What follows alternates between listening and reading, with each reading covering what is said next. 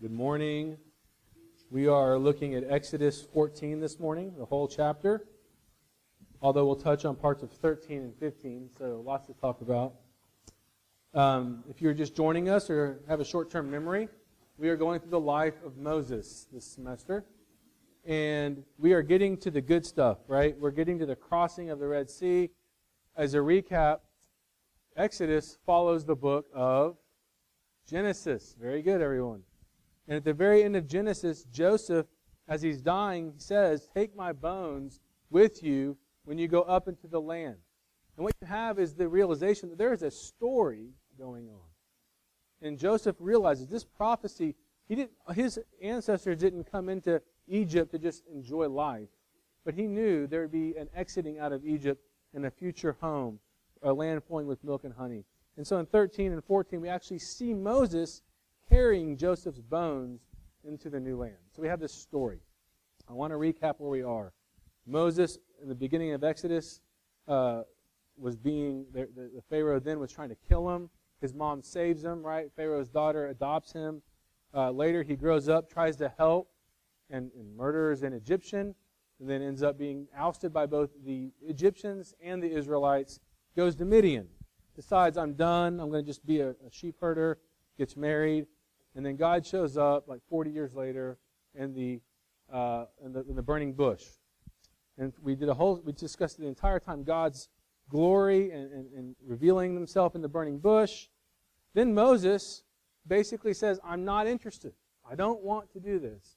And spends a lot of time telling Yahweh why he's not the one who can do this work.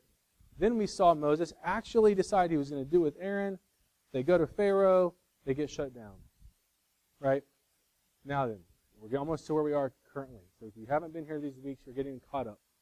Last week we saw the 9 plagues, 1 through 9, or 2 weeks ago. Was it last week? I can't remember. 3 weeks ago, the 9 plagues. How God in those 9 plagues warned Pharaoh, but you didn't see a whole lot of Moses. And then, last week in the Passover, you saw even less of Moses. Right? It was all about God being the one who would be the lamb, but also the one that would cast the judgment. This week, we get a lot of Moses. This week, we see that Moses has completely come around. He's taken up the position God's called him to do, and he's carrying Joseph's bones, which is interesting. So, there you go. Chapter 14, crossing the Red Sea. You're caught up. The first few verses, God is telling Moses where to lead the people. I'm going to paraphrase a little bit. And he's having them actually wander around a little bit for 2 reasons. In chapter 13, he tells us, because if the Israelites see the Philistines, they're going to freak out and go back to Egypt. I'm not ready for war.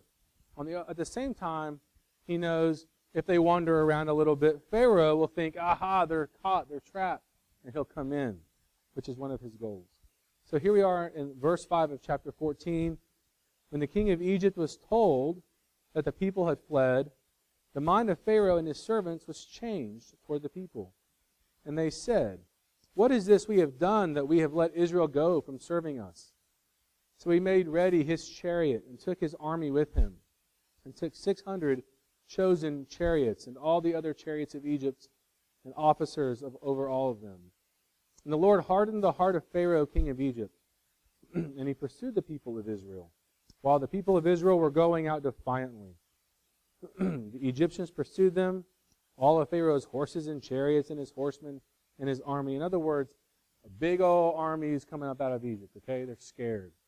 Verse 10, when Pharaoh drew near, the people of Israel, they see it. They lift up their eyes, and behold, the Egyptians were marching after them, and they cried, or they feared greatly, and cried out to the Lord. And look at verse 11. This is an amazing way to cry out to the Lord and to Moses. Is it because there are no graves in Egypt that you have taken us away to die in the wilderness? What have we done? What have you done to us in bringing us out of Egypt? Is not this what we said to you in Egypt? Leave us alone that we may serve the Egyptians?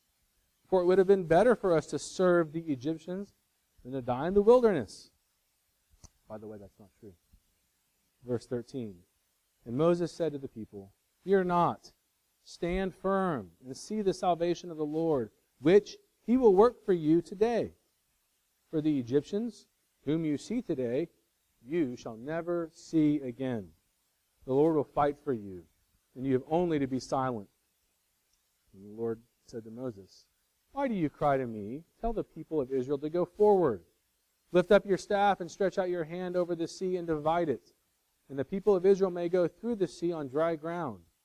And I will harden the hearts of the Egyptians, so that they shall go in after them. And I will get glory over Pharaoh and all his hosts, his chariots and his horsemen, and the Egyptians shall know that I am the Lord, when I have gotten glory over Pharaoh and his chariots and his horsemen." Verse 19, then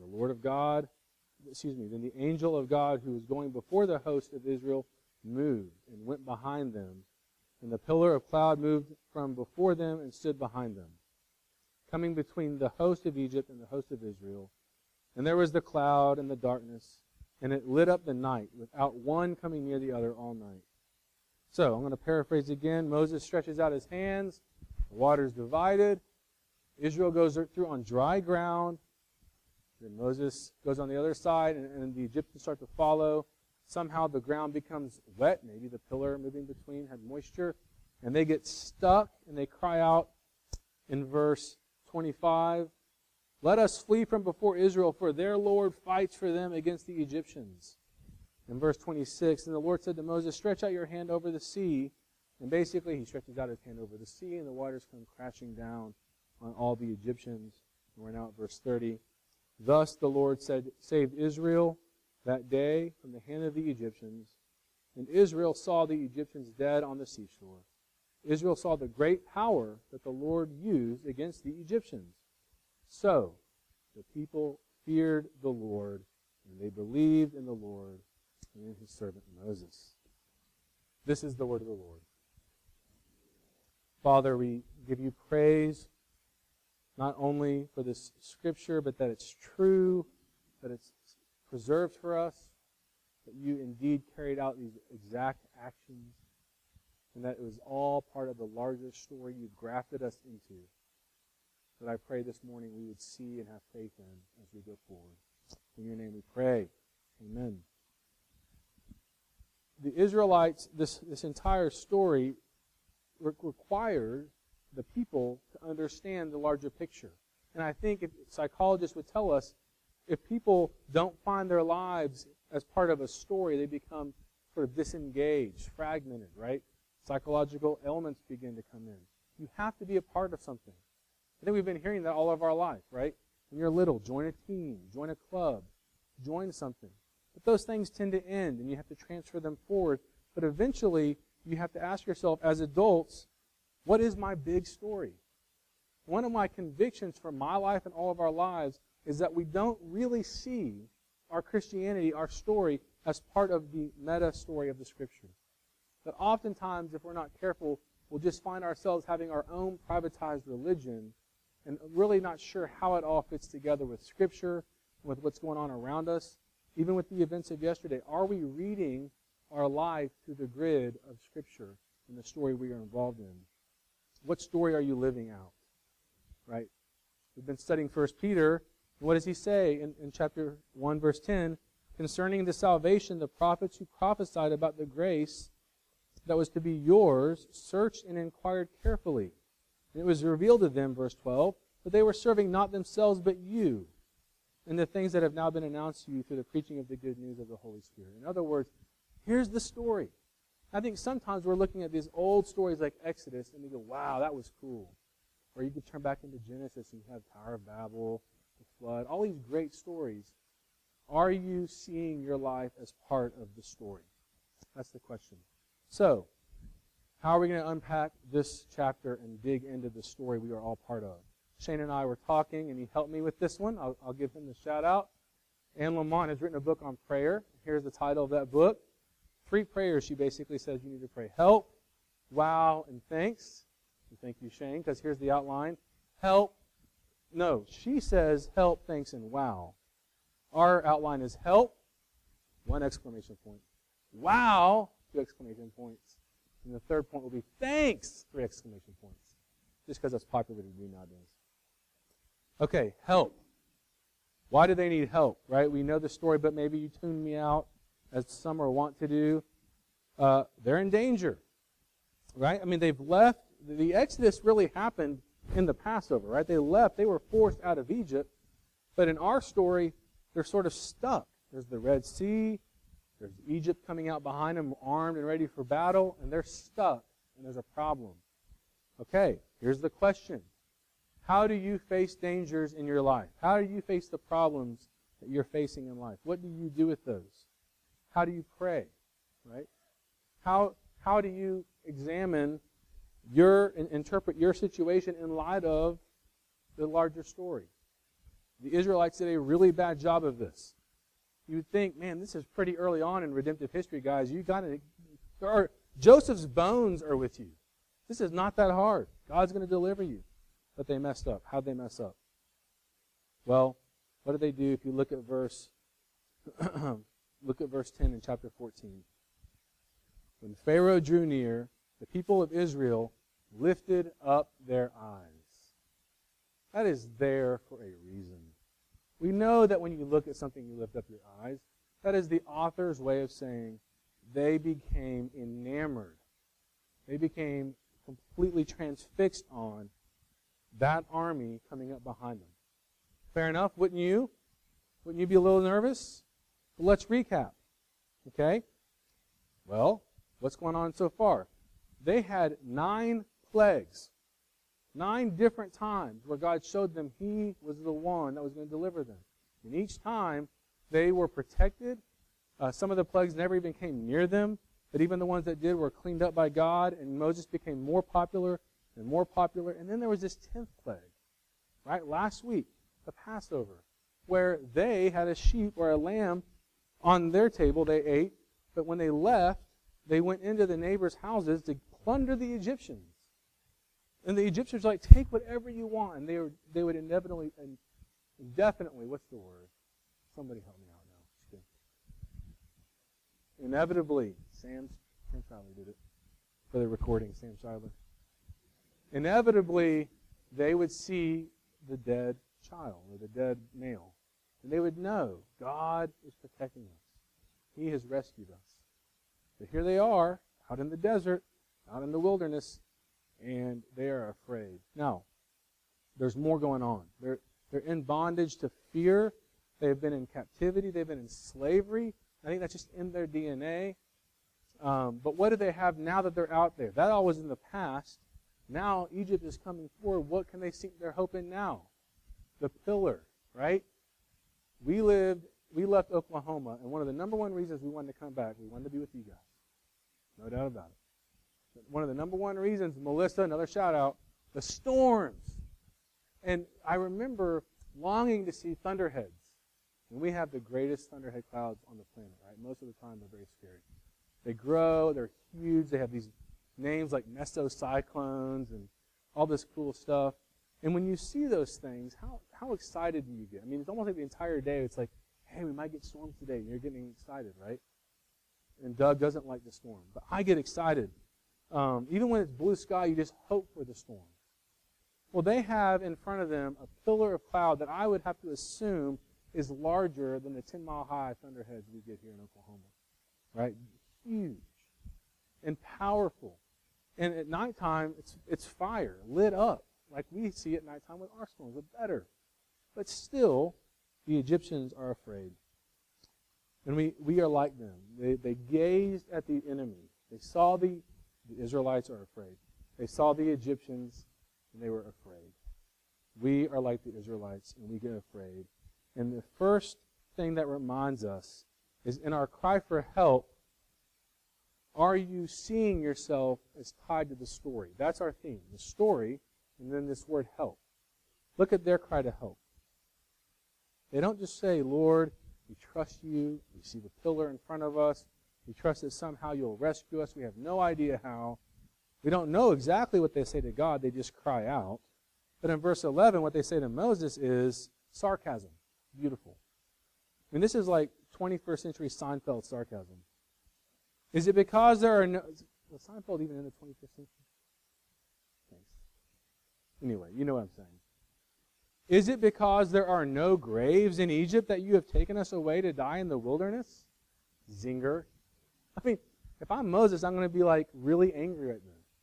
And so they're revealing what? They are so afraid they have not bought into the story, and they're just yelling help. And whatever will rescue them. And what was it they actually wanted to rescue them? The Egyptians. They said, we would have been better off serving the Egyptians. We would have been better off with foreign gods. We'd have been better off being idolaters in another country, because by serving, they don't just mean being in slavery. There's more going on there. Like, we would have been fine just being their subjects, being doing what they will, serving their gods, being Egyptian, essentially, and coming out here and dying. They don't get the story. Have you ever not gotten the story? Have you ever seen a movie where there's a storyline and then a character doesn't quite see the storyline? Because I've got two in my head. I'm going to choose one right now. I've done it before. That's why I'm avoiding it, but it works. But in Braveheart, sorry guys, I like Braveheart. Robert of Bruce, is that how you say it? Robert D. Bruce or Robert of Bruce? Clearly didn't get the storyline of William Wallace. And there's that scene where he's chosen the wrong side. He's got that metal mask, and when William Wallace is laying on the battlefield and it becomes revealed that Robert was the one that did it, it was he that was the traitor at that point, just that look on Mel Gibson's face. And what the next scene is Robert the Bruce going to his father and just looking at him and saying, I will never be on the wrong side again. And you just feel his passion. And I think that's what I hope to hear the Israelites saying. They're standing here yelling for help, but they'll go with Yahweh or they'll go with the Egyptians. They just don't want to die. And I think that's how we live out our Christian life a lot of times. We're Christians. We want to go to heaven, but we're so disconnected from the story that we just want anything that will come to our aid, that will come to our rescue, even things that aren't good for us. We just want out, and we cry for help. Are we crying for help to Jesus? Are we coming to Him saying, we want to be part of your story? Or are you just turning to anything that would rescue you? That's the question as we move into our next point. Because what happens is our point number 2. Does anyone remember point number 2? We had help. Oh, that's 3. Thank you. We're having a little who's on first moment. Wow is the next point. Thank you, Terry James. Wow. They cry out, are there not enough graves? They don't really pray what I would consider a very godly prayer. But God comes into the center of the story.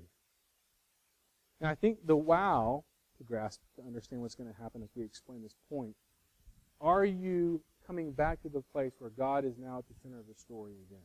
When you cry out for help, is that what you're asking for? What do? The first thing that we see when they cry out to Moses in their sarcasm is Moses, I think, grew up. He's 80, so he really grew up. But this is like the most amazing, I think, comment from Moses. He doesn't have to go to God and say, God, here's what they're saying. Give me some words here.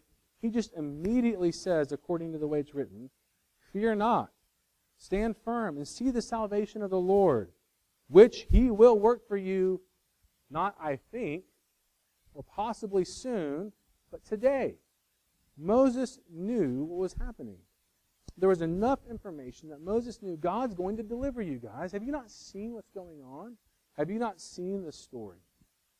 So the first phase of wow is hearing that God is going to deliver you. God is taking care of you. He is at the center of the story. And that is a picture of repentance. The idea of re-entering belief. They are clearly unbelieving.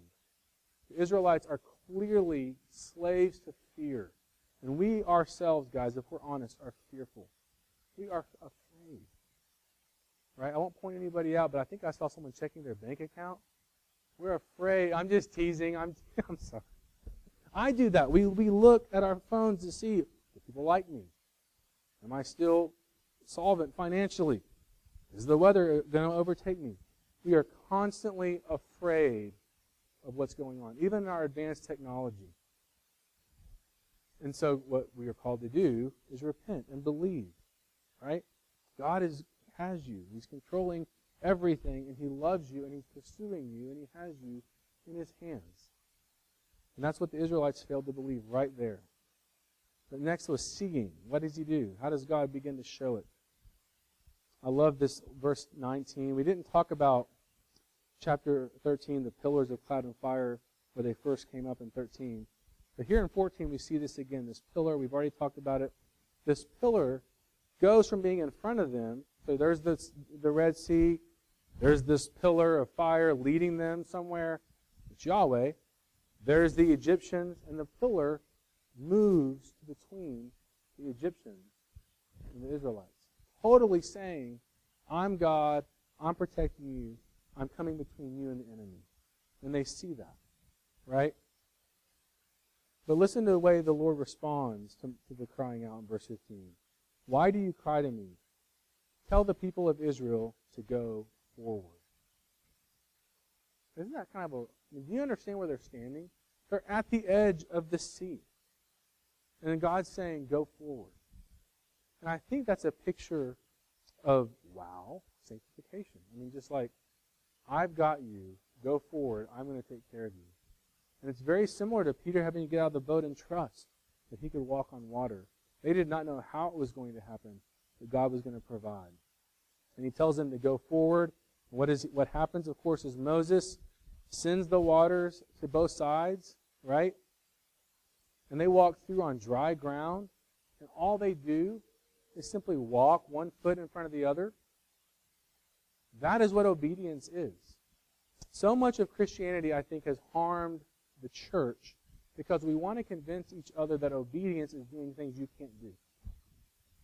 We're trying to convince people, oftentimes the church is trying to convince people, Christianity is trying to convince people, your job is to save yourself.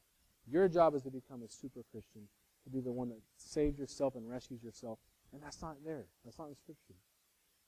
Sanctification here is clearly simply walking straight. That's all you had to do.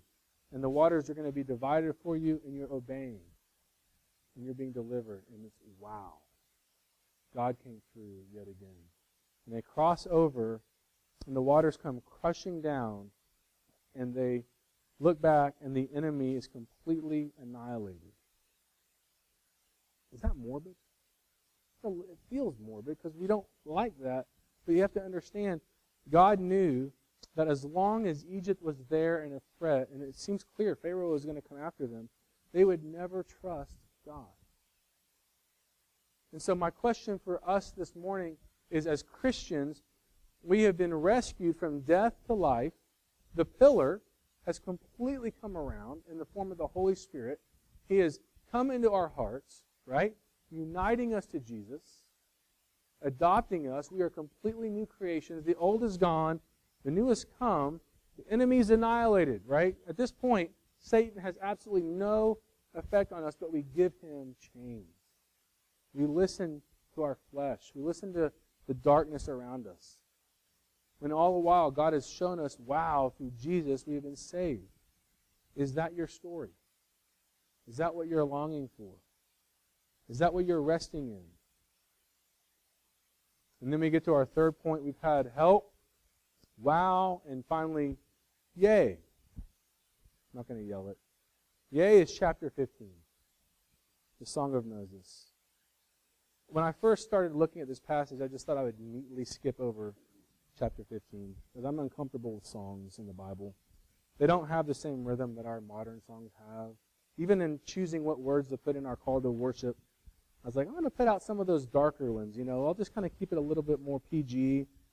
But look at, if you have your Bibles open in verse 19 of chapter 15, it says, "For when the horses of Pharaoh with his chariots and his horsemen went into the sea, the Lord brought back the waters of the sea upon them. But the people of Israel walked on dry ground in the midst of the sea." Verse 20, "Then Miriam, the prophetess, the sister of Aaron, took a tambourine in her hand, and all the women went out after her with tambourines and dancing." Who wants to do that next week, by the way? Anyone want to? Okay, we've got one volunteer for the tambourine. That would be a really good thing to see. We might need a woman to do it, though, Doug, just to keep in line with Scripture. So we have Moses singing, Miriam, his sister, playing the tambourine, and they're thanking God for what he's done. Now, how good are you and I at being thankful? I think it's Jerry Bridges' book, Respectable Sins, where he really talks about thankfulness. Where I remember being totally, to me, that's just such a silly thing to work on. Have you ever thought that way? Oh, be thankful. And then he makes the point, if you're not thankful, then you're not actually, let me put it in the positive. Thankfulness is a direct result of repentance. Thankfulness is a direct result of grasping the largeness of grace. Why am I not thankful so often? Think about it in daily life. Have you ever had something happen to you, but you didn't want to say thank you?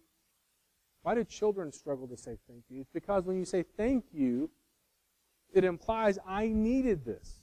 I was desperate. You came to my rescue. We much prefer things like, it was my birthday. In our culture, you give presents on birthdays, so you gave me a present. Now it's my turn to respond by saying thank you. We like to keep it sort of civil and easy. What we really don't know how to do is to act like Moses here with Miriam and go, we were dead. We were done.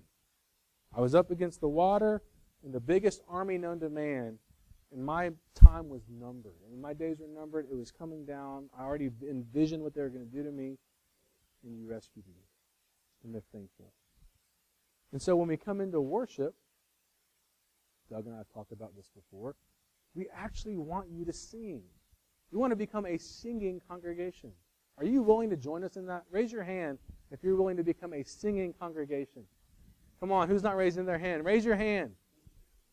Now raise your hand if you're just joking. We need to sing. C.S. Lewis writes about this. It's called the effective nature. Sometimes you go, I don't feel like singing. Well, that's why we do it. Like the military, when they have the cadence, I'm not in the military, I'm going to ruin it. I don't want to look at my military people. But you get in line and you say the chants to get everybody moving forward. That's what the Psalms do. The Psalms are written so that the congregation doesn't already feel that way. They come together and they might feel all these other emotions. But it's the singing in unison with the words that make your heart go, yes, that's how I should feel. That's what I believe. That's what I want. And the question that Moses is asking us is, are we saying yea? Are we thankful? Are we thankful? And then what are we thankful for? Do we believe, and this is the point of this entire thing, that we are part of this story, that we have been grafted in, that we are now not just looking back in time, saying, wow, what a neat story, that would be cool someday, but that this moment in life, we are at the forefront of history. Jesus, the story is still going on. We're going to talk about where we're going in a moment, but that we have been grafted in. Is that your story? And are you excited about that?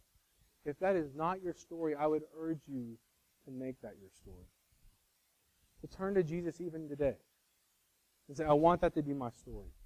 You don't have to tarry until you're better. Don't work it up. Don't try to improve yourself first. Well, I'll clean up my act a little while. I do that all the time. I started doing CrossFit a few months ago, and I waited so long because I thought, I've got to get in shape to do CrossFit. Has anyone ever thought that? I'm like, if I don't exercise for a couple months before CrossFit, I'm going to die. And then it finally occurred to me, that's why you join the gym. That's what we do spiritually. Oh, I need to go to Jesus. But first, I'll learn some scripture. I'll listen to K-Love. I'll quit doing that. I'll try to stop this. Then I'll join the church. And I'm saying don't wait. It starts with Jesus. It starts on the front end. Just fall in His arms. Maybe this morning. Maybe it's the Lord's Supper. Maybe it's a prayer. Talk to me afterwards. Talk to Shane. Talk to one of the elders. Anyone. If you don't know that, if this is not your story, make it your story. Jesus wants you in His story. For those of us that are Christians, I would draw our attention to Hebrews 11 and just remind us that Hebrews 11 is sometimes called the Hall of Faith, where the writer says, now faith is the assurance of things hoped for, the conviction of things not seen. For by it the people of old received their commendation. By faith, we understand that the universe was created by the Word of God, so that what is seen was not made out of things that are visible. And then he starts going through all the characters of the Old Testament, right? Abel, and goes through Abraham and Moses and others. And he's basically saying each of these figures, real people, had faith in a grand story. And they had faith that they were a part of it, and they never got to see it. And none of them saw Christ. You and I have. We get to look back and know that Christ is there, but do we have faith that the story is continuing? And where is the story going? In Revelation chapter 1, John tells us, to him who loves us and has... No, let me back up, excuse me. John to the 7 churches that are in Asia. Grace to you and peace from him who is, and who was, and who is to come, and from the 7 spirits who are before his throne. Verse 5 says, and from Jesus Christ, the faithful witness, the firstborn of the dead, and the ruler of the kings on earth. To him who loves us and has freed us from our sins by his blood, and made us a kingdom, priests to his God and Father, to him be glory and dominion forever and ever. Is that your story? John is looking into the future and he's saying, Jesus is saying, I have rescued you, I have redeemed you, I have made you kings and priests to God. What if you lived even one day where that was something you thought about? Just what if tomorrow you actually woke up and you thought, I'm going to spend some time in Scripture to believe that. I'm going to say, Jesus, I don't believe that, repenting. My tendency is to look at all the things around me and sarcastically cry out for help, but I need rescue. So now I'm going to say, wow, I'm going to look at the gospel and I'm going to believe that I am clothed in Christ. I'm going to believe that I'm actually a king, a priest to God. And I'm going to say yay and rejoice. Not that my day is going to go perfectly, because I'm not trying to live my story. That's so American. I'm trying to fit into the story of redemption, the story of the Lamb.